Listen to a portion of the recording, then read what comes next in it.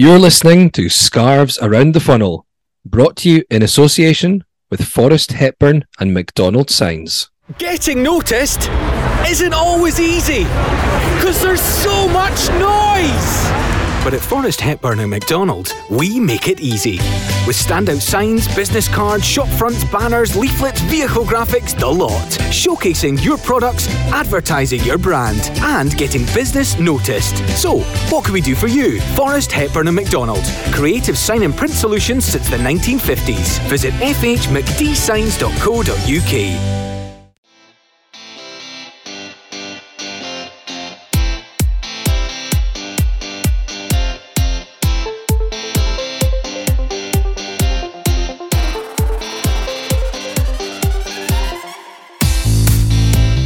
As Hearts come forward, Ginnelly, lovely effort, what a goal!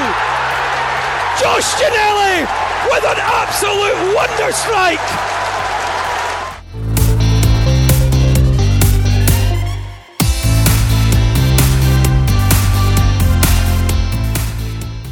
Hello and welcome to Scarves Around the Funnel, the podcast dedicated to Heart of Midlothian Football Club, joint top of the Scottish Premiership.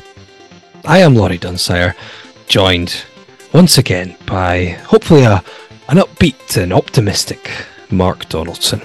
Both upbeat and optimistic. I could be really negative. I could have said, I was 20 seconds away from being Mystic Mark and getting the prediction absolutely spot on. 1-0 in Oda. But I smiled and I gave a big scream, a big yelp for the opening goal.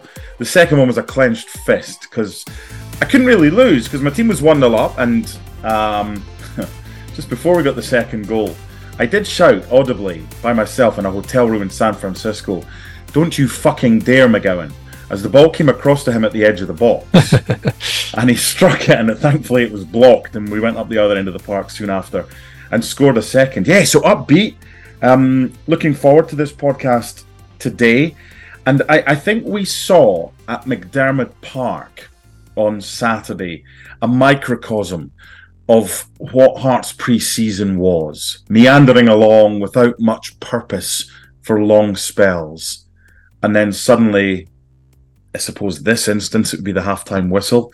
The other instance would be that day when we signed players and then within 24 hours put out a new 150th anniversary kit. And that's what happened when we changed, made the substitutions. It was a different Hearts side. So I'd rather start slowly and end well, because you then have a positive show rather than starting well and not finishing very good.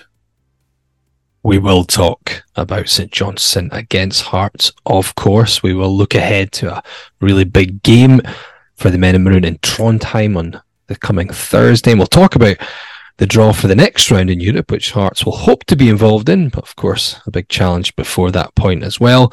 And anything else that might come up. But I guess before we kick on with the meat of the show, one thing we should mention at the time of recording on Monday evening, we've just had the news finally confirmed that Costa Rican forward Kenneth Vargas has completed an initial loan move from Herediano in his home country, but with the option of that future permanent transfer. So he becomes Hearts' sixth new arrival at Tynecastle Park, and another welcome addition, Mark, another attacking option. Yeah, and I love his quotes as well. The club has made such a big effort to bring me here. It's made me feel loved and wanted, and that was a big reason why I wanted to come here. I think last week I mentioned it was similar to the kind of excitement levels when you get a flair player joining, like a Jean-Louis Valois, even a Ricardo Fuller, where you've got no idea what they're going to be like, but they come with flair and with goals and with trickery. And this is similar to Kenneth Vargas. Just really looking forward to seeing him in a Hearts jersey. The fact that Hearts were desperate to get him, as Kenneth's quotes have just shown, but the fact he's desperate to come here, Costa Rican League isn't big. It's important in their own country. I suppose it's a bit like the Scottish League minus Rangers and Celtic. If Rangers and Celtic didn't exist here, that's probably like the Costa Rican League, in that there's still a lot of interest in Scotland for Scottish football, and there's a lot of interest in Costa Rica. I work with a lot of Central Americans at ESPN in the international department, and whether it's El Salvador, Guatemala, Costa Rica, they love their football.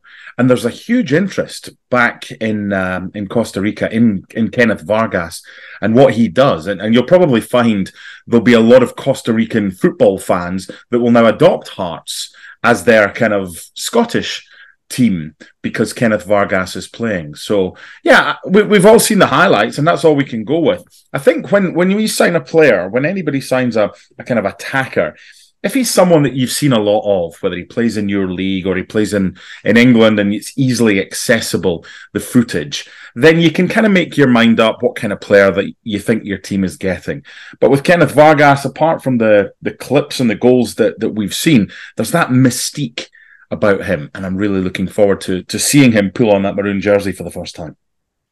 We do have Hearts Argentina, a dedicated Yes. Hearts account from Argentina, but I don't think there's a Costa Rican one yet. Yet. Indeed. Let's hope we see some soon. So yeah, good for Hearts to get another new signing in. Interestingly, technical director Stephen Naismith speaking and said he's coming from halfway across the world, so he may need time to settle in, but we'll make it as smooth a transition as possible for him. He got some great attributes and is clearly talented. We think we can improve him as a player and we can help him take the team to where we want to go. So exciting times ahead. Mm-hmm. Yeah, looking forward to it. You're listening to Scarves Around the Funnel, sponsored by Forrest Hepburn and McDonald Signs, who have been offering creative sign and print solutions since the 1950s. So, St Johnstone against Heart of Midlothian. We're very pleased that we're going to be joined by a couple of guests very shortly to discuss this game. One from each side, should we say. We've got Joel Sked, who was alongside me doing co-commentary for the game on Hearts TV from McDermott Park, and Ryan McGowan, of course, who, despite having some maroon allegiances, was, of course, on the other side, one of St Johnstone's players that started in that game to open the league season. Before we get to that, let's listen to the goals from Saturday's game. Checking as Lowry whips another corner in. Poor one that time, cleared at the near post by Ballantyne. Return by Atkinson. Challenge by Kent, almost opposite Ona. Ona right foot shot, goal! It's Yutaro Oda! Drilled into the bottom left corner! Picking up this season where he left off at the end of last. And the Hearts fan jubilant behind the goal. Oda strikes it, Saints 0, Hearts 1. Breaks to Alex Lowry. Volleys it forward. Liam Boyce isn't offside here if he can be on goal. Final chance for Hearts. Boyce into the box. Has Shanklin in the middle. Boyce! Shanklin! Game over! Lawrence Shanklin seals the points for Hearts at McDermott Park. Saints were committed, but it's Boyce who rolls it across the box, and it's the poacher supreme who knocks it into the back of the net. And it's 2-0, and all 3 points are going back to the capital. St Johnstone 0, Hearts of Midlothian 2. Brilliant awareness from Lowry. An inch perfect ball, very casual, very laid back, just knocked in behind. Boyce, you think you would have allowed Boyce to go through and just have the shot himself. He's been out so long, but that unselfishness to just lay it into Shanklin's path and knock it in the goal. A lovely day in Perth. It didn't start too well, Laurie, but it's turned into just a quite scrumptious day in Perth. Okay, we are delighted to be joined by a couple of guests who will be speaking to us briefly, too briefly for our liking, but to give us some other angles on the game from Saturday. One from a Hearts perspective, someone who is enjoying the game right beside me on co-commentary. Mr. Joel Sked, how are you, sir? Good. Even better now that we've signed Kenny Vargas up, and I've got a real good feeling about him, which might not be so good for everyone else, but I'm excited. Kenny Vargas wearing the coveted number 77 shirt worn by greats such as Ismael Gonçalves and Robert Snodgrass. I can only get better from there. And he's got a tattoo on his throat. I mean, that just screams cult hero. Yep, it's got the Costa Rican Ryan Stevenson written all over it. From one Ryan to another Ryan, a man who maybe enjoyed Saturday's game a little less than Joel and myself. It's Ryan McGowan. How are you? Very well, thanks, fellas. Thanks for having me on. Thanks for joining us from your vehicle, I believe, getting your daughter to sleep, hitting the roads of Midlothian. So yeah, not the best outing for your team on Saturday, but we always appreciate that you're a good sport and come on and take the ribbing. Yes, I'm expecting a little bit of ribbing this afternoon or this evening, so that's why I'll only be short and brief. The getaway that you used to mumble on. Short and sweet, just like the St Johnstone optimism for this season. Joel, Joel, we'll start with you. What we'll do, something I mentioned to Ryan. We'll start with some thoughts on how this game began for Hearts, because the first half didn't look as promising as we were hoping from a Hearts perspective. And at one point during commentary, you said something that I passed on to our other guest, which was you felt that Ryan McGowan was the best St Johnstone player out there at that point. I thought he was the best player on the pitch. You did say that. I was trying to avoid that for the first half, and I thought he was not trying to just blow up, smoke up his arse because I'm on the same podcast with him, but I thought like he epitomised why St Johnstone were what made St Johnstone so good and what made it so difficult for Hearts, because I thought we had a lot of the ball, something that we did second half of last season that didn't go anywhere. Whereas St Johnstone, had a great vantage point at McDermott Park. You could really see they were rigid, well organised, a bank of four, a bank of five, getting men behind the ball and leaving no space in between the defence and the midfield. And then they sat off us to let defenders have the ball. Kai Rogers, Stephen Kingsley, Frankie Kent seeing a lot of the ball. And then when it came into the St Johnstone half, they would pressurise the midfielders and it would stop Shankland getting the ball. And a lot of that was around Ryan McGowan, who was leading a lot of the press, and he made it very difficult for Cammy Devlin and other Hearts players. So yeah, it was a very difficult first half for us. Yeah, Ryan. I mean, Hearts. Thanks, guys. Thanks for having me on. It's been great. Really enjoyed that. 70% possession Hearts had in that first half, but one thing I said in commentary was I'm hardly ever saying Oda's name or Neuenhoff's name or Shankland's name. Loads of touches for Kent Rolls, Xander Clark, like Joel says. I assume that was just exactly the game plan that you had going into the game. Yeah, 100%. Like you guys said, I thought the first half were really good. Probably the first 60 minutes, to be honest. I thought we were really good in our shape. Kept the ball to the players that we would have preferred to be on the ball. Like you said, we didn't want your wingers or strikers on the ball and causing us problems. So we're quite happy for your sort of centre backs or the deep lying midfielder to have the ball and try and break us down. And the squad that Hearts have, they're lucky enough that they can make those changes and bring on fresh faces who can change games and make it a lot more difficult for us. And, I think if you look at the sort of changes that both teams made, you could see the sort of distance between the squads. You're bringing on real quality players. I thought the boy Lowry is a very, very good player. I've always liked him anytime I've seen him. And that's the first time I've played against him. And you can just tell he's a really, really crafty player, and I like players that always tend to make the right decisions. It might not always come off, but if you can, they're not doing a big 60-yard diagonal and you can play it short, or they just seem to run with it when they should be. And I thought that he did really well when he came on, and he's a player that Hearts fans should be delighted that they've got on loan. How different was it, Ryan, when you don't have pace in opposition in the first half to defend against, and then you have pace in the opposition and try to defend against it in the second half?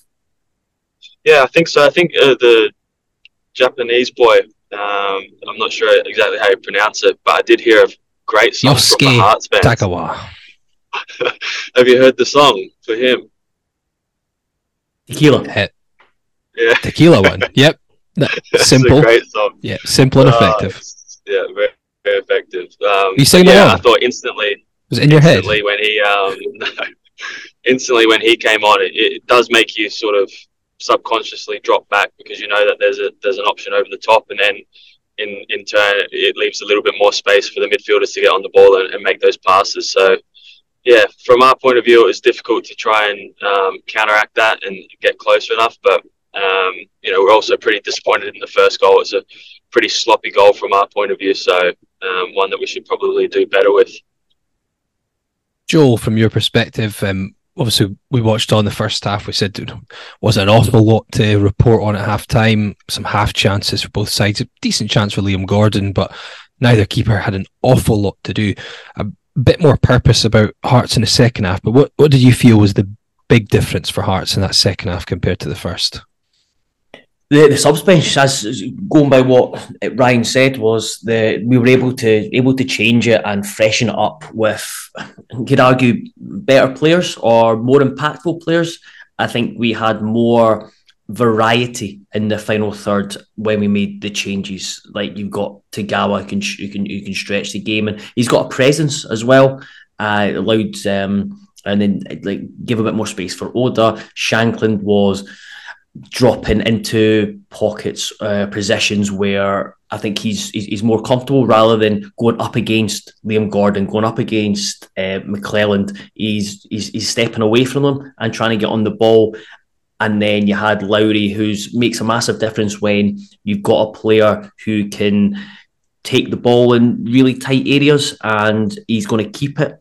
You've got someone who you can trust by giving the ball, and just some of his movements, his body movements, to create space. And I know Barry Mackay got a lot of criticism at points last season, but he would always be in my team just because last season, because even if he's having a poor game, he gives us something that no one else in the squad does, and that's that ability in one-on-one situations, ability to see a pass, and ability to try and play forward ambitious passes. Lowry now gave us that off the bench, and he could, I think he lost the ball a wee bit, but he lost the ball doing the right thing, trying to make the right decisions. And I just think it's really exciting, especially with Vargas coming in, that the variety, we talked about it on commentary, the variety and balance that can be brought into the final third. Loads of different options now, because you just seen the way we were able to bring Lowry on at number 10 and then move him into the left. Boyce came on, Tagawa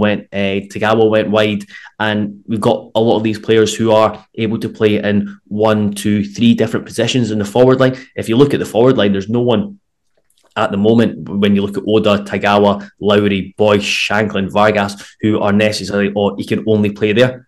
These guys can play, they can swap positions, which makes a massive difference, because I thought there was a lot of times in the first half we were quite static.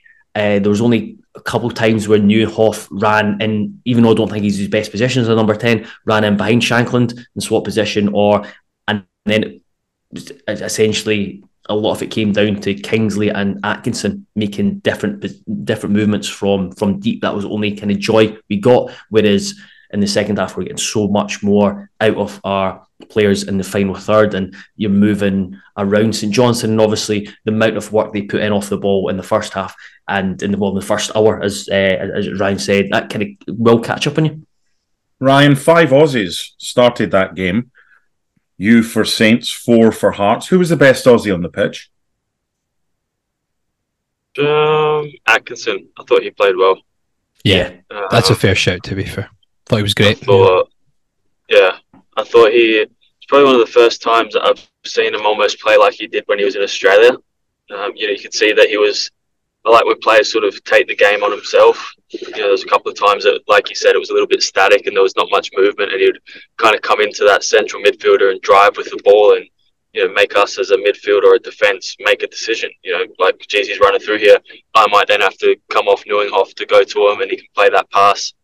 Felt like he was the only one sort of in the first half that had that little bit of desperation to try and make something happen. And, like you said, Nieuwhof, it's a bit difficult for him in that 10 position. He's not as comfortable. I actually don't even think I've seen him play there before. So looks like he's better with the game and the game in front of him. Yeah. yeah, there was a lot of times he was trying to drop deep, but the coaching staff was telling him to stay in that position. But yeah, I think he'll get better. It's also a good game for him to sort of get up to speed with and understand the sort of hustle and bustle of that type of thing. And but yeah, probably Atkinson was the best one of them. Was Cammy trying any sledging? Yeah, a little bit. What But did he have? he doesn't have much, does he? Really? He's just that like annoying little brother that's just always like chirping away. Like Dylan? Yeah. But smaller. Just like, There away, mate. There was one moment in the first half where he's came. I was going to say came head to head, but it was more Cammy came to your midriff, and it was very, very, very brotherly. Yeah, I think we both sort of went to nibble in, and the referee Stephen McLean was like, "Oh, settle." You patted him on the head. Yeah, I was just like, "Y'all get your turn to kick here. Just give me a couple of minutes, and I'll get a shot at you." Had a little kick at Nguyen off. Didn't get over to. I got Atkinson once as well in the second half.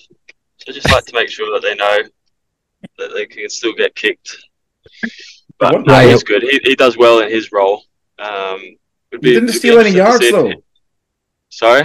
You didn't steal any yards from throw-ins. What happened? Yeah, because I couldn't bloody throw the ball. It was like a big ball of soap in the first half.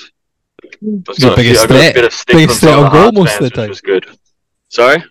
The biggest threat on goal most of the game was your long throws. I know. I do miss that at right back, being able to steal some yards and get everyone go crazy. Ryan, I want to ask you one thing. From a defending team's point of view, a lot of people, a lot of Hearts fans have occasionally said they feel Shanklin should be the 9, should be up front, completely up front, not sitting deeper. I thought looking at the game, we started with him up there. I thought the more he got involved deeper, the better and more effective he was. What do you think as a player defending against him? Because obviously you've played against him playing behind Ginnelly, and then he started dropping a little bit deeper in the second half, and there was different options around him or even going ahead of him. Can you see why, two managers or two management teams have both kind of tried to utilise him in a more number 10 role? I think he's just a clever footballer. Like as much as he is a kind of 10, he has that chance in the second half where he's like a proper number 9 across the face and gets a shot in at goals. He can read the game well. I think I mentioned it last year when I played against him. He's very vocal on the pitch. Like demanding stuff off his own players. Directing traffic almost as when they're doing the build up. He's not shy in telling the boys that they've missed an opportunity to find him or do something else, but he can still sniff that goal. He can still make that sort of late run into the box, and he's definitely more better used when someone's fast in behind, because it makes the centre backs drop off, and then he can get in that sort of position, like almost behind me or next to me. If you're a defensive midfielder, and you have to sort of keep your eye on him, because 1 minute he's up against the centre backs, next minute he's sort of dropping in, getting the ball to feet. It's just a real tricky position to be in, and he's one that's very good at that, and he's probably grown into his game more so as he's went into Hearts. It's something I spoke to a couple of his former teammates recently, and it's probably something that a couple of things they've said that maybe fans don't appreciate is that they say he's actually a really big lad in terms of his strength. He's a really strong player. Yeah, he's very strong. Also his hold up play seems to go under. Every time I play against him, it's so hard to get him off the ball. You try and double up. If he gets into feet, and then I can spin and sort of press face on. But he's very good at just shifting the ball or knowing which way he's got space, and it just makes it more difficult because he can then lay it off and spin and get into the box. So, I don't think he's always been as sort of muscly or as strong as he is now, but he's definitely worked hard on that aspect of his game, and like I said, he's one of the best forward players in the league. So it's you always know it's a difficult sort of afternoon against him. Ryan, one of the things that Hearts missed last season was an aerial ability to clear a ball. Frankie Kent won every single one of his aerial duels on Saturday, 9 out of 9. What was it like when you were going up for your attacks and Frankie Kent was there? And what was it like trying to defend him in the box? Because he's bigger than he's bigger than I think it was. It's 6'2" they claim he is. He seems bigger than that. Yeah, I'm sure he's bigger than that.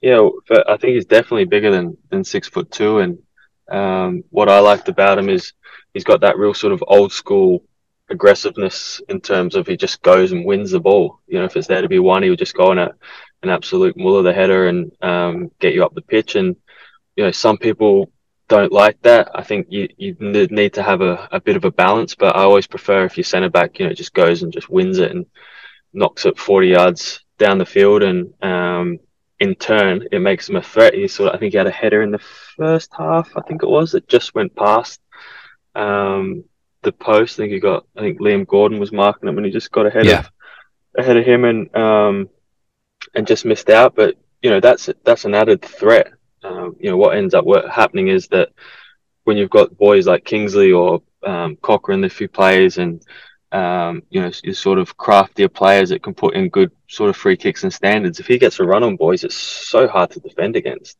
You know, if you're reacting to somebody in the box, if it's a good ball and a good run, the timing's all well. You know, it's so hard to defend against. And yeah, I'm pretty sure that he's going to score a few goals this year. And I think in turn, you also see him help Rolls, you know, who's probably has to work on being more commanding centre back. It's something that he's probably never been used to or never been up against in the A League. Is, you know, there's very rarely sort of come up against teams like St. Johnson in terms of how we play and how we try and put defenders on the back foot. So, you know, working with him day in, day out, you'll probably be able to get like a lot more knowledge of him. And then once Halkett's back, you've got, you know, three very, very good options at centre back, which make it is what you want if you've got a good squad going into, you know, European competitions and hopefully going longer in cups and challenging for third. You need a good strength and depth, which is, you know, what Hearts have got as of this minute. And a big thing for with Kent, it was noticeable watching him when he was with Peterborough, but noticeable on Saturday was he seemed to take the lead in at the back in terms of organising, being vocal, just kind of taking on that responsibility that's maybe been lacking since Halkett has been injured. Before we let you both go, on a simple question, Joel from having watched the two games and Ryan from having played in them both, so this is 2 wins in a row for Hearts at McDermott Park, unheard of after such a long time without them.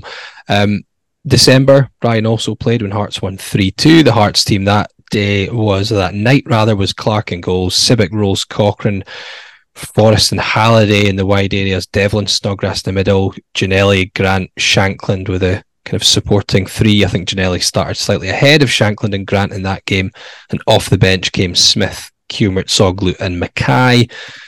On Saturday just past, the Hearts team was Clark in goals, Atkinson right, Kingsley left, Kent and Rolls in the centre, Haring, Devlin sitting, Oda, Neuenhoff and Forrest supporting Shankland, and off the bench, Tagawa, Lowry, Boyce and Beningame. Which was the better Hearts side? The one that won 3-2 in December, if you include everyone who was involved that day and the way they played, or the one that played on Saturday? Joel? I think you have to go with the one that played on Saturday. I think it just sounds like a better squad with more to their arsenal, more in their arsenal, and I think we'll find that as the season progresses. You just look at the squad, and I think it is strong, and I think it's stronger than Hibs squad, and I think it's much stronger than the Aberdeen squad. Ryan, you played in both those games. What do you think from a opposing player perspective? I have to agree with it in a certain aspect, but I also feel like the first probably 30 or 40 minutes in that game, December, did you say? The Hearts were really good. Remember? Yeah, they started the game really well. Very good. So I don't know if that's clouding my judgment a little bit, but yeah, like I said, I just feel like they've got a lot more sort of strength and depth. You know, with the players that they're bringing on, it's just like, it's just like Joel said earlier, it's almost the same, if not better, which, after chasing the ball around for 60 minutes is not exactly what you're looking for to be coming off the bench, which, is a good option for Hearts. And it also makes, I'm sure Atkinson and boys that didn't come off are looking, being like, all right, we've got, we're proper going for this game now. We can win this. We could bring in these boys on. And then it's just that whole sort of circle, training's even more intense because everybody's trying to get one up on each other. You know that if you have been dropped, you've got that little bit between your teeth when you come on. You need to do something or make an impact, even if it's half an hour, 10 minutes, 5 minutes, you need to try and do something. And that's what all good squads and good teams have, is, that competitiveness for places. And, even from our point of view, we didn't have, I think we brought in 3 or 4 boys in the last 10 days, and there's been a big change in training because, boys are all of a sudden looking over their shoulders, and training intensity is better. Those 4 boys come in, and the 4 younger boys that were training with us before, they're now out. So it's a lot more, training's that little bit sharper, and that's what Hearts will be doing. They'll be having boys that aren't even in the squad that would probably walk into a lot of other teams as starting 11s, and that's probably a sign of good recruitment, getting good players in, and having to challenge on like that, hopefully European nights and the back end of cup competitions. Well, thank you very much to both Joel and to Ryan for joining us just to chat about Saturday's game. Keep an eye out for what Joel's doing in his new job now with the Herald. So all the best with that one. And Ryan, will hopefully St Johnstone can bounce back as they go to Dingwall in their next match.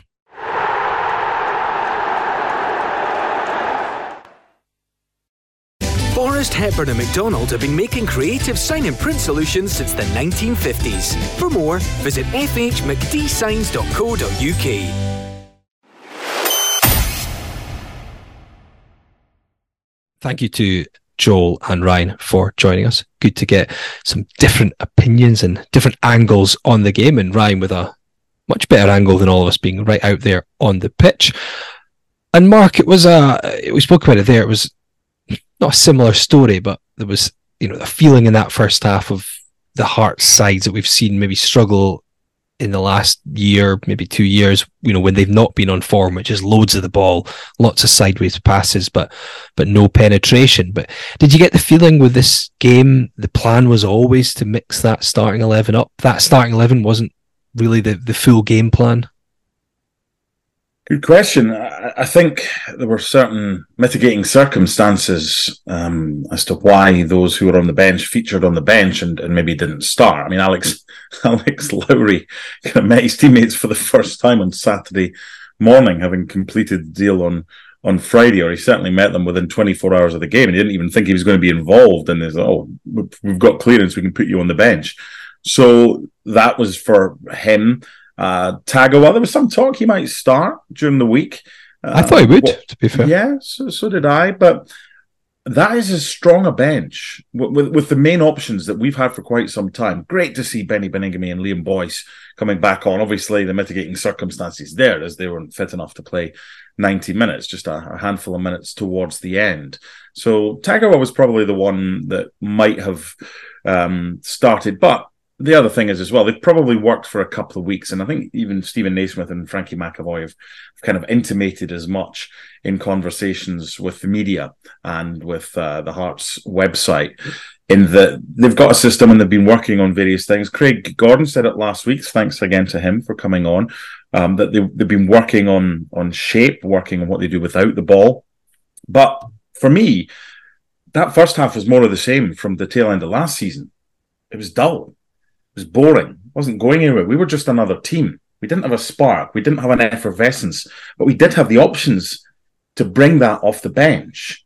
So to answer the original question, I think ultimately they probably looked at St Johnstone and probably thought, you know what, if we can get this to an hour mark, hopefully we're ahead, but if we're not, look what we've got on the bench to bring on. St Johnstone didn't have anything like the quality to bring on, and they looked tired by the end. And to bring on Lowry after an hour, Tagawa after 70, and then Boyce and Beningame to wonderful ovations after 84. I just think we looked such a different side. And I don't know, I watched the highlights on Sports Scene of Rangers losing at Kilmarnock.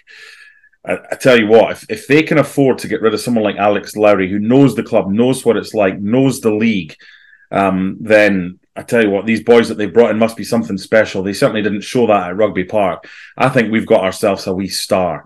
And a few of my pals are really excited by Alex Lowry. And when he came on, his first thought, and he said it to the Hearts website and to Barry Anderson from the Evening News, he just wants to play the ball forward, but he thinks a couple of moves ahead.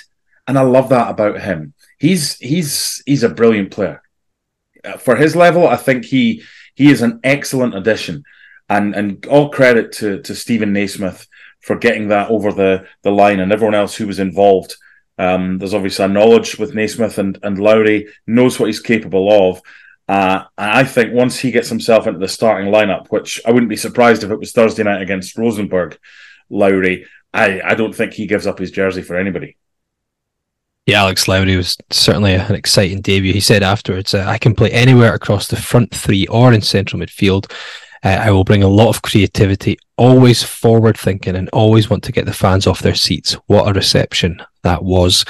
And he certainly did look a great addition to the Hearts team. He came on just before the hour mark for Nieuwenhof as Hearts kind of started to exert more pressure on St Johnstone. Oda was getting more involved. Shanklin was getting more involved. Atkinson, as Ryan McGowan highlighted, was getting forward and more central. I really liked there was a moment where the double chance for Shanklin, and then Oda, Atkinson came to the edge of the box, and he actually was laying off his fellow fullback or wing back, if you will, and Kingsley on the left hand side. That's how much he'd come across the field. Tagawa came on just for the 70th minute. Also had an impact as well. There's a lovely flick from Shanklin to Tagawa, which forced a good save from Dimitar Mitov, who I thought was actually a really good player for St Johnstone, probably after Ryan McGowan was, probably their best player. Ryan McGowan, maybe the best outfield player. We'll give him that. But then the goal came, and it was wonderful for Yutaro Oda to start the season like he ended last campaign. And what got almost as big a cheer was the return of Liam Boyce and Benny Beningame, which was wonderful. And I think one thing is notable here, Mark, it's kind of similar to when we've often played maybe Celtic more recently, but historically Rangers are Celtic, that you huff and you puff and you do your best, and you're kind of almost looking to the bench and you're having to get fresh legs on, but it's often a downgrade, with all due respect sometimes, and Celtic and Rangers just bring on just as good players or sometimes better, and that's why often that they still force victories in games even if they haven't been at their best. We were bringing on Tagawa, Lowry and Boyce and Beningame coming on the park, and you could see it told, because St Johnstone were having to turn to younger players and players that just weren't as good as those who'd started, so they had tired legs and they had players that weren't as good as those who'd started the game. So that is great to see, and it was and I think it certainly made me, I don't think we were pessimistic. We were maybe slightly cautious about this season, but it's only one game. But I think the signs are there that we have got enough in our arsenal that this could be a good season. Listening back, as I always do, to our podcasts, and one or two comments we're saying fourth, we're going to finish third or whatever. There was nothing to base that on apart from pure kind of just optimism. Basing it on what? You couldn't base a guaranteed or we're definitely going to finish third prediction on what Hearts finished last season with. From February onwards, kind of late February onwards, there was nothing there that would give you... You can't look at players and say, oh, we've got that player, we've got that... Yeah, but it's how that player is playing. And no one played well enough between kind of end of February, start of March and the end of the season. But I honestly think that second half, I came away from that game buzzing. Right, it was the perfect start to the season. You want to get off to a good one, and Hearts have done well. Hearts have got off to good starts in recent seasons, winning their opening games. And once the subs were made, I thought we've got something about us. We've got something we've not had for a while. We've got the ability to peg certainly St Johnstone back. It's going to be different against better sides than them, but we've got players that can do the unexpected. A lot of the time I felt from kind of, say, March onwards, and including that first half, we were too predictable. Ryan mentioned it. You can cope. You can deal with... If you know there's no pace in that team, it's not difficult. give them the ball, but you give them the ball in certain areas you know that aren't going to hurt them. You condense the midfield, you're tight between the lines, you make sure if they're out wide that you double team. I mean, it's not difficult how to cope with a team that doesn't have much pace in opposition. But then we're able to stretch the pitch. What a difference that makes. And we said it throughout pre-season. We needed pace. We finally got a little bit of pace, and there'll be more when Vargas comes as well. And the reason for the excitement was we've got options now. And we've still got players to come back. Defensively, where I wasn't convinced by our defending of set plays, long throws, we looked a nervous wreck. Frankie Kent is going to be an upgrade on what we had. But it was just nice after that game to think, yeah, I can get plenty positives from that. And those weren't positives that existed last week until we knew what we were going to see. So I'm happy with the way things are now, much happier than I was pre-season. And hopefully it's onwards and upwards. And by the way, the two players that came on both scored in their last appearance for Hearts. Boyce against St Johnstone at Tynecastle on the 28th of August, nearly a year since he played. And Benny scored against Livingston in his last appearance before getting hurt. And that was the 19th of March. So brilliant to see the pair of them back. And it might be a few weeks before they're like considered to start. Maybe a few games, not a few weeks before they're considered to start. But if we can build them up, maybe 10, 20 minutes next time, then half an hour before we look, right, okay, now we've got an opportunity. And it's competition for places. And if I'm Haring, if I'm Neuenhoff, if I'm Devlin, these guys, you know that once Benny's fully fit, Benny's going to start. So how many places are up for grabs? So it's an opportunity now for the guys that are starting right now to increase their level so they're not the ones that have to make way. Indeed. Yeah, I think you're right. And I think having more attacking options is really key because you need to rotate those positions, during the season and during games, just the nature of kind of wingers, inside forwards, number 10s, sometimes you need to freshen them up, I think, especially in those positions. And last season, we didn't actually have many decent options in those attacking areas. So I think we became predictable. So yeah, plenty of things to be positive about. Hearts start the season with a win. Let's keep it rolling. Okay, let's move on to some more news from today at the time of recording. Because earlier today, the Europa Conference League playoff draw took place. Now, early in the day, the group was released, and we put this on Twitter for everyone as well, in terms of the 5 possibilities that Hearts would face in the playoff if they are to defeat Norwegian side Rosenborg. So that is obviously no given whatsoever, but you still have to look ahead because these things get drawn. Certainly when the group came out, it was the 5 options. First one was either Club Brugge or KA of Iceland, so very likely it'd be Club Brugge. The next option was either Partizan Belgrade or Sabah Baku of Azerbaijan, so likely to be Partizan. The third would be PAOK of Greece or Hajduk Split of Croatia. A little tighter maybe that one, although PAOK would be the favourite. And then Maccabi Tel Aviv or AEK Larnaca, another bit of a tight one as well. And then Fiorentina, who Hearts faced last year. Not one or the other, just definitely Fiorentina in the group of options. So when this came out, Mark, I think it didn't take much to decide that if we're looking at this from a best chance of progressing, not necessarily best trip, because I know a lot of fans look at that, Fiorentina and Club Brugge, easily the two that you want to avoid. Yes. I would say, and I think I said to you in WhatsApp, those are the two kind of nay chance. Don't get me wrong, no tie is going to be easy. We'll be underdogs for at least 4 of these 5, possibly all of them. But that's the two that you just want to avoid because you're basically, it's just about the trip then, isn't it? Yeah. All you were after is an opportunity for, if you got through, to have a chance. And we saw against Fiorentina, what was it, 9-0 in aggregate? Sorry, 9-1 in aggregate? We got one. Well, you didn't 8, see it. Sorry. We got one, but it was... Was it 3 at Tynecastle? It was the Turkish that put 4 passes. Oh, they put 4, right. So it was 8, right. So again, no chance. And Club Brugge, maybe, but these teams are spending millions on players. I was looking at the 2 squads from PAOK and from Hajduk Split.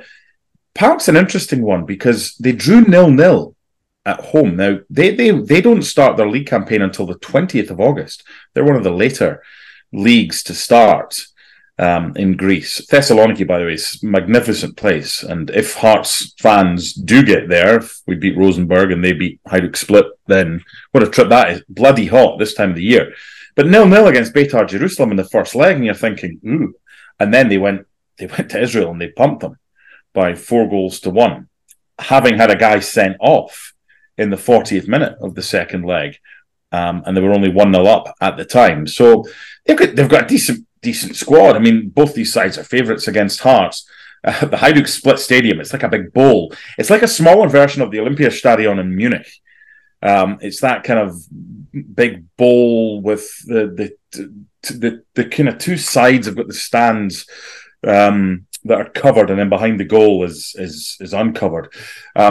They're a side that this is their first game in Europe this season. They've already begun their league campaign.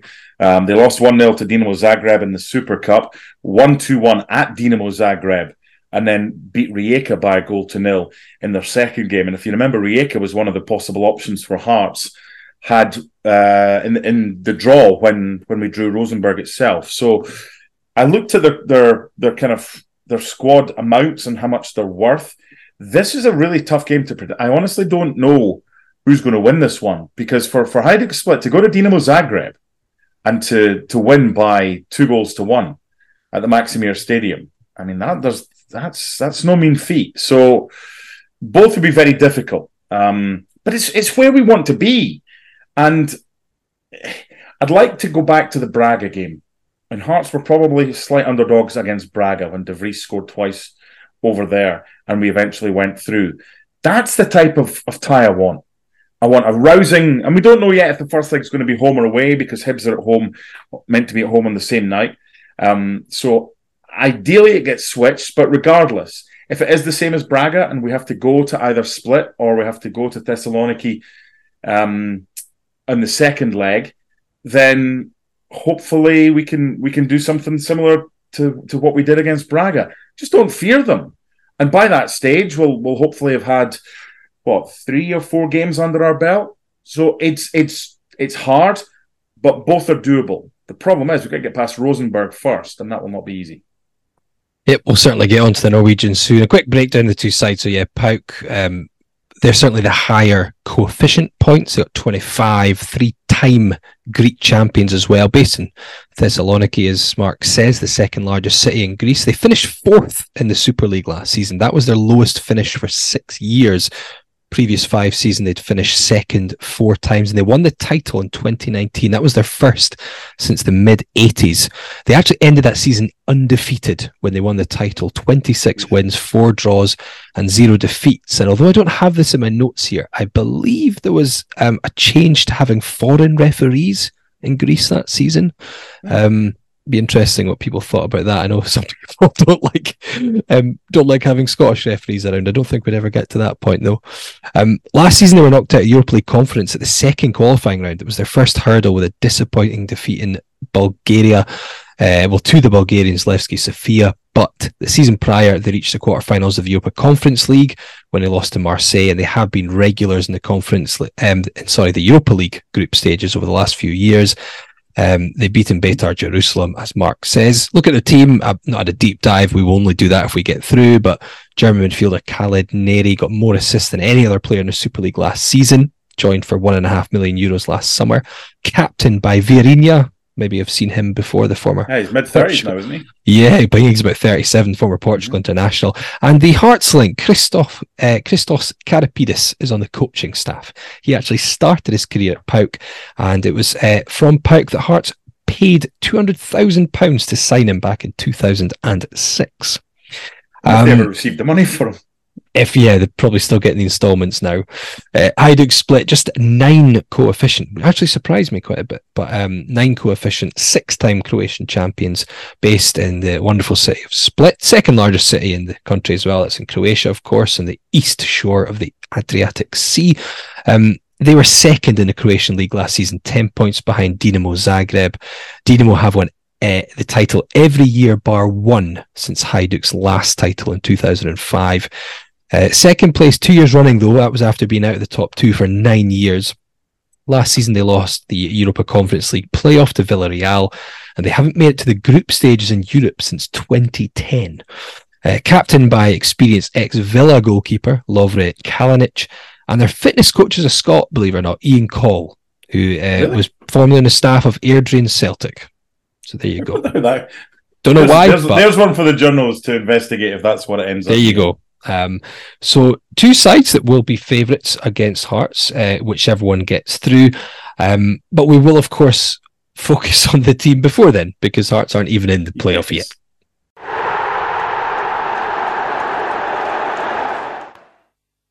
You're listening to Scarves Around the Funnel, sponsored by Forrest Hepburn and McDonald Signs, who have been offering creative sign and print solutions since the 1950s.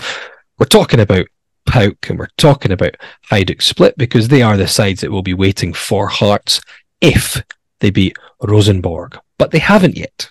That's still to come, Mark. That's the next game, so we're going to look ahead to that because on Thursday evening, 6 o'clock UK time, it's the first leg in Trondheim. And Rosenborg will be favourites to go through. They are sitting 8th in the league. They finished 3rd last season, but they were 10th just a few weeks ago. They've actually picked up a bit of form. They've won 4 league games in a row now. So Norwegian's most successful club, I mentioned on previous podcasts, 26 titles, and now maybe just finding their rhythm a little bit.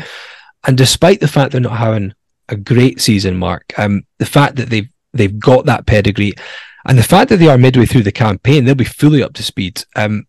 This is not going to be easy by any stretch of the imagination for Hearts. No, but it's definitely winnable. It's definitely winnable. I was on a flight to San Francisco last week when they played Crusaders, so I was keeping updated with you and a couple other friends as to what was going on, and saw the highlights at a later time when I got there. And defensively, Hearts have got enough to trouble them. They've got a decent front three. So, I like the way the tie is. First leg over there, second leg at Tynecastle. Always prefer that. Yeah, happy with that. So, it's a difficult one because sometimes in Europe you play a team you've never heard of and they're actually really, really good. And you've not heard of them because they've got an influx of money or they're in Europe for the first time or whatever. Other times you play a team and like, I've heard of them. Remember them? They were Champions League all the time, whatever. And it's like, that'll be tough. But it's not that team. And St Johnstone went there 10 years ago. Celtic have beaten them on a number of occasions recently, albeit they've been close games. And we're not at Celtic's level, nowhere near it. So I think it's a pretty evenly matched tie. I think it's as evenly matched as Hajduk Split against PAOK is. So I don't think it would be a surprise if any of Rosenborg or Hearts faced any of PAOK against Hajduk in the next round. But as you're saying, as an unseeded side in this competition to face a seeded side, they are the lowest side as far as coefficient we could have faced. So I don't want to fall into the trap of being overly optimistic based on 15 minutes at Perth, where suddenly we bring on a couple of players and it looks rosy against a team that's blowing out their arse. However, I'm not going down the negative road. I'm going to go down the positive road, and I'm going to say, like I did prior to the St Johnstone game, that I would be disappointed if we didn't get 3 points. I would be disappointed if Hearts didn't go through this tie, even although I said last week, total hypocrisy. I'm going to say you was to Rosenborg. I know last week I was trying to get you. You were saying they won't make it past this round, and you were. I was the one who 15 minutes at Perth. I'm all changed. Yeah, I'm definitely some hypocrisy. Now. Yeah. Oh, total. Yeah, I mean, and I think you just got to look at the game, like you mentioned. I mean, they drew 2-2 in the 90 minutes in both games against Crusaders. That's the team that finished 5th in Northern Ireland last season. Exactly. They required extra time against 10 men in the second leg to scrape through 3-2 eventually. And they didn't look too clever, especially defensively. But they've struggled for goals as well. The top scorers, the number 9, Ole Satter, big 6'4" striker, but he's only got 4 this season. But he's 21 and 31 overall for them. They have struggled a bit for goals, only just over a goal a game in the league, which for a team that's historically Norway's best club, it's not really good enough. Captained by Marcus Henriksen, which people may have seen him down south. He played for Hull City previously, a very experienced midfielder, 58 caps for Norway. They have got decent players in there, but it's just not kind of working for them at the moment. And Hearts, I suppose, need to try and take advantage of that. It's belief. And going back to the Zurich game, the first leg of the Zurich game, first 15 minutes, we had them on the ropes. They were a mess at the time. They were bottom of the table. They were a team that had very little confidence. From the start, we took the ball and took it forward. And then after scoring, we just went into our shell. I don't want to see that again. I want to see us believe that we can go there, let them worry about us. Yeah, they've got players to worry about, but hey, so have we. And I would take a 1-1 right now to come back with. And I know away goals. Oh, absolutely. Avoid defeat over there. Yeah. Beat Tynecastle, exactly what you want. I think so. But I wouldn't go back to the wall. I don't think we're good enough defensively to do that.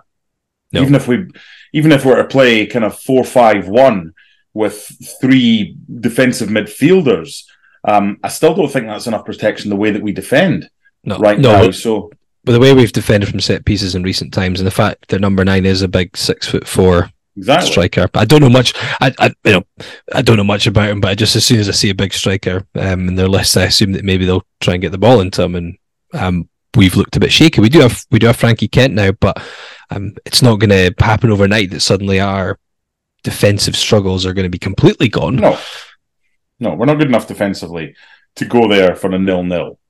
I don't think. So have a go. We're good enough to go there and score. We've got the players that can score. So I'd like to. There's no point in going there and gung ho attack. I mean, that's silly. But the other end of the spectrum is there's no point in going there and put everyone behind the ball and hope you get a break on the counter. Just play not your normal game. Your style of play is different from St Johnstone away to Rosenborg away. This is probably like going to Ibrox or Celtic Park. I don't think Rosenborg are as good as either. Well, certainly they're not as good as Celtic. Who knows what Rangers are right now? So this is probably something like that, where you're probably only going to have about 30% possession of the football, maybe 40% possession of the football, if they decide to have a go at us, because they'll look at our defence and see weaknesses, I'm sure. So it's a really intriguing tie. I think we've got a chance, definitely, against Rosenborg, and I think we can score over there. Yeah, I mean, you look at them recently. I was looking. They've only kept 1 clean sheet in their last 10 games in all competitions. In the last 5 games at home, they've conceded at least 2 goals in 4 of the 5 games. They got beat 3-0 at home to Sarpsborg, 2-1 at home to Lillestrøm. They beat Tromsø 2-1. They beat Odd 3-2. They beat Crusaders 3-2 after extra time. But they're conceding goals, so I think you're right. We don't go there for a 0-0. You don't go there gung ho, but you go there believing, we can open them up and we can score goals. And obviously they've picked up recently, but their fans have been at far higher level than this. I think you posted already. It'll be a half-empty stadium. If Hearts go ahead, I don't think their fans are going to be too happy. They'll be like, we're getting beat by Hearts now. We've been in the Champions League regularly recently. We've been in group stages of Europa League regularly. Why? This is embarrassing. We should be wiped. This is a kind of team that we should be confident in completely putting to bed comfortably. Yeah, there was a Norwegian journalist I was going back and forward with, Kjell Tore Engvik. And I just put a tweet out saying that Rosenborg today said 6,000 tickets have been sold. There's a 21,500 capacity. I don't know how many Hearts fans are going, hopefully about 1,000. So it's probably not going to be much more than half full for this game. We're going back and forward. And he said, look, the tie is going to be wide open, 50-50. But sadly also said with some truth when it comes to the tickets that Hearts aren't a big name for Rosenborg. We've been used to Real Madrid, AC Milan, Inter, Dortmund, Bayern, PSG, Arsenal, Chelsea, Ajax. Hearts isn't sexy enough for most. Let's be sexy on Thursday.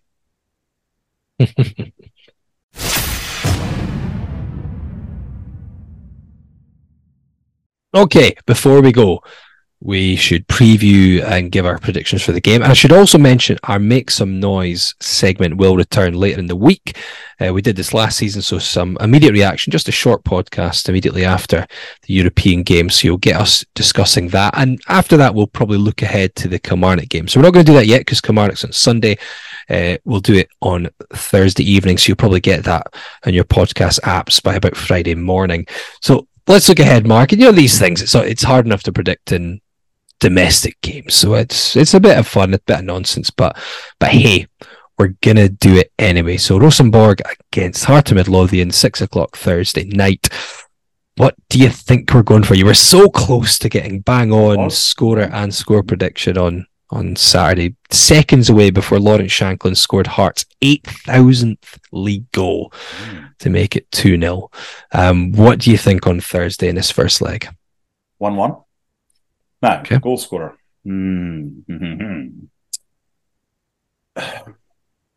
I think with the type of game that I personally would expect, in that if they have more of the ball, I think our goal would be a potential counter. So that would involve pace. I think we can talk about the team if you want shortly after the prediction, but I think Lowry should be involved from the start because he gives us something that we don't have, that bit of creativity.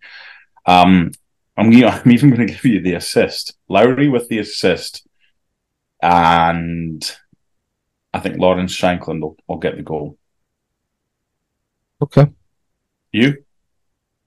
1-1 is what was in my head as well. Nothing too crazy. I genuinely wouldn't be surprised if we won, but equally, I wouldn't be surprised if things came crashing down and suddenly we remembered that, this is still a decent European side. So I think 1-1. Maybe similar to the game in Switzerland last season. Maybe a penalty will cause them some problems, and Shanklin will dispatch it, and then they'll maybe peg us back, get an equaliser. So wait, am I just going the exact same as you? Yeah. Yes. 1-1. Doesn't give us much of a chance to get it right, given we've narrowed it down to one specific outcome. You know what? To hell with it. I'll go 2-1 in Shanklin today. There you go. Yes. There you go. Get some optimism, even more optimism. Nothing but positivity on this podcast now. So I think in terms of the team, I would say we definitely need to. The difference with the St Johnstone game was obviously they were going to sit deep and let us have the ball. Rosenborg aren't going to do that at home, regardless of the fact they're having a poor season by their standards. So I think pace on the counter is important. So I wouldn't be surprised if Lowry and Tagawa potentially start. I think at least one of them will likely start. And I would probably like to see both, and I'd probably like to see Tagawa take that kind of lead striker role, just to have a bit of pace, and that even just that moment where Shanklin had dropped a little bit behind and did that flick to him. I think Shanklin operates far better when he's just got someone ahead of him. In this system we play, it makes sense. So Shanklin's sitting off a little bit, doing his thing, Tagawa ahead of him, and maybe Lowry in off the left, Ode on the right. I would quite like that. See, this is interesting because Cochrane's available because it's not a league game. It's a tough one, because I thought Kingsley was pretty good on Saturday. Yeah. Now, I wonder if we can play one in front of the other and have one side with a bit more protection.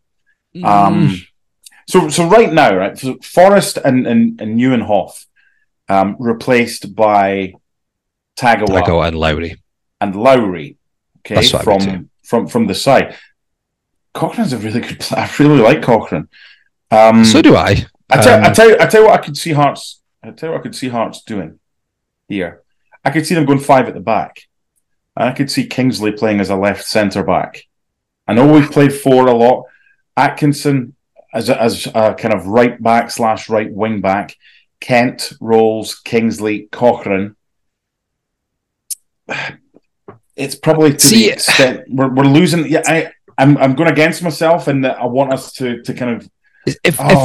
If we drawn Bruges and we were playing away to Bruges, then I get it. I get you tear up your system a little bit just to go really defensive because you are playing.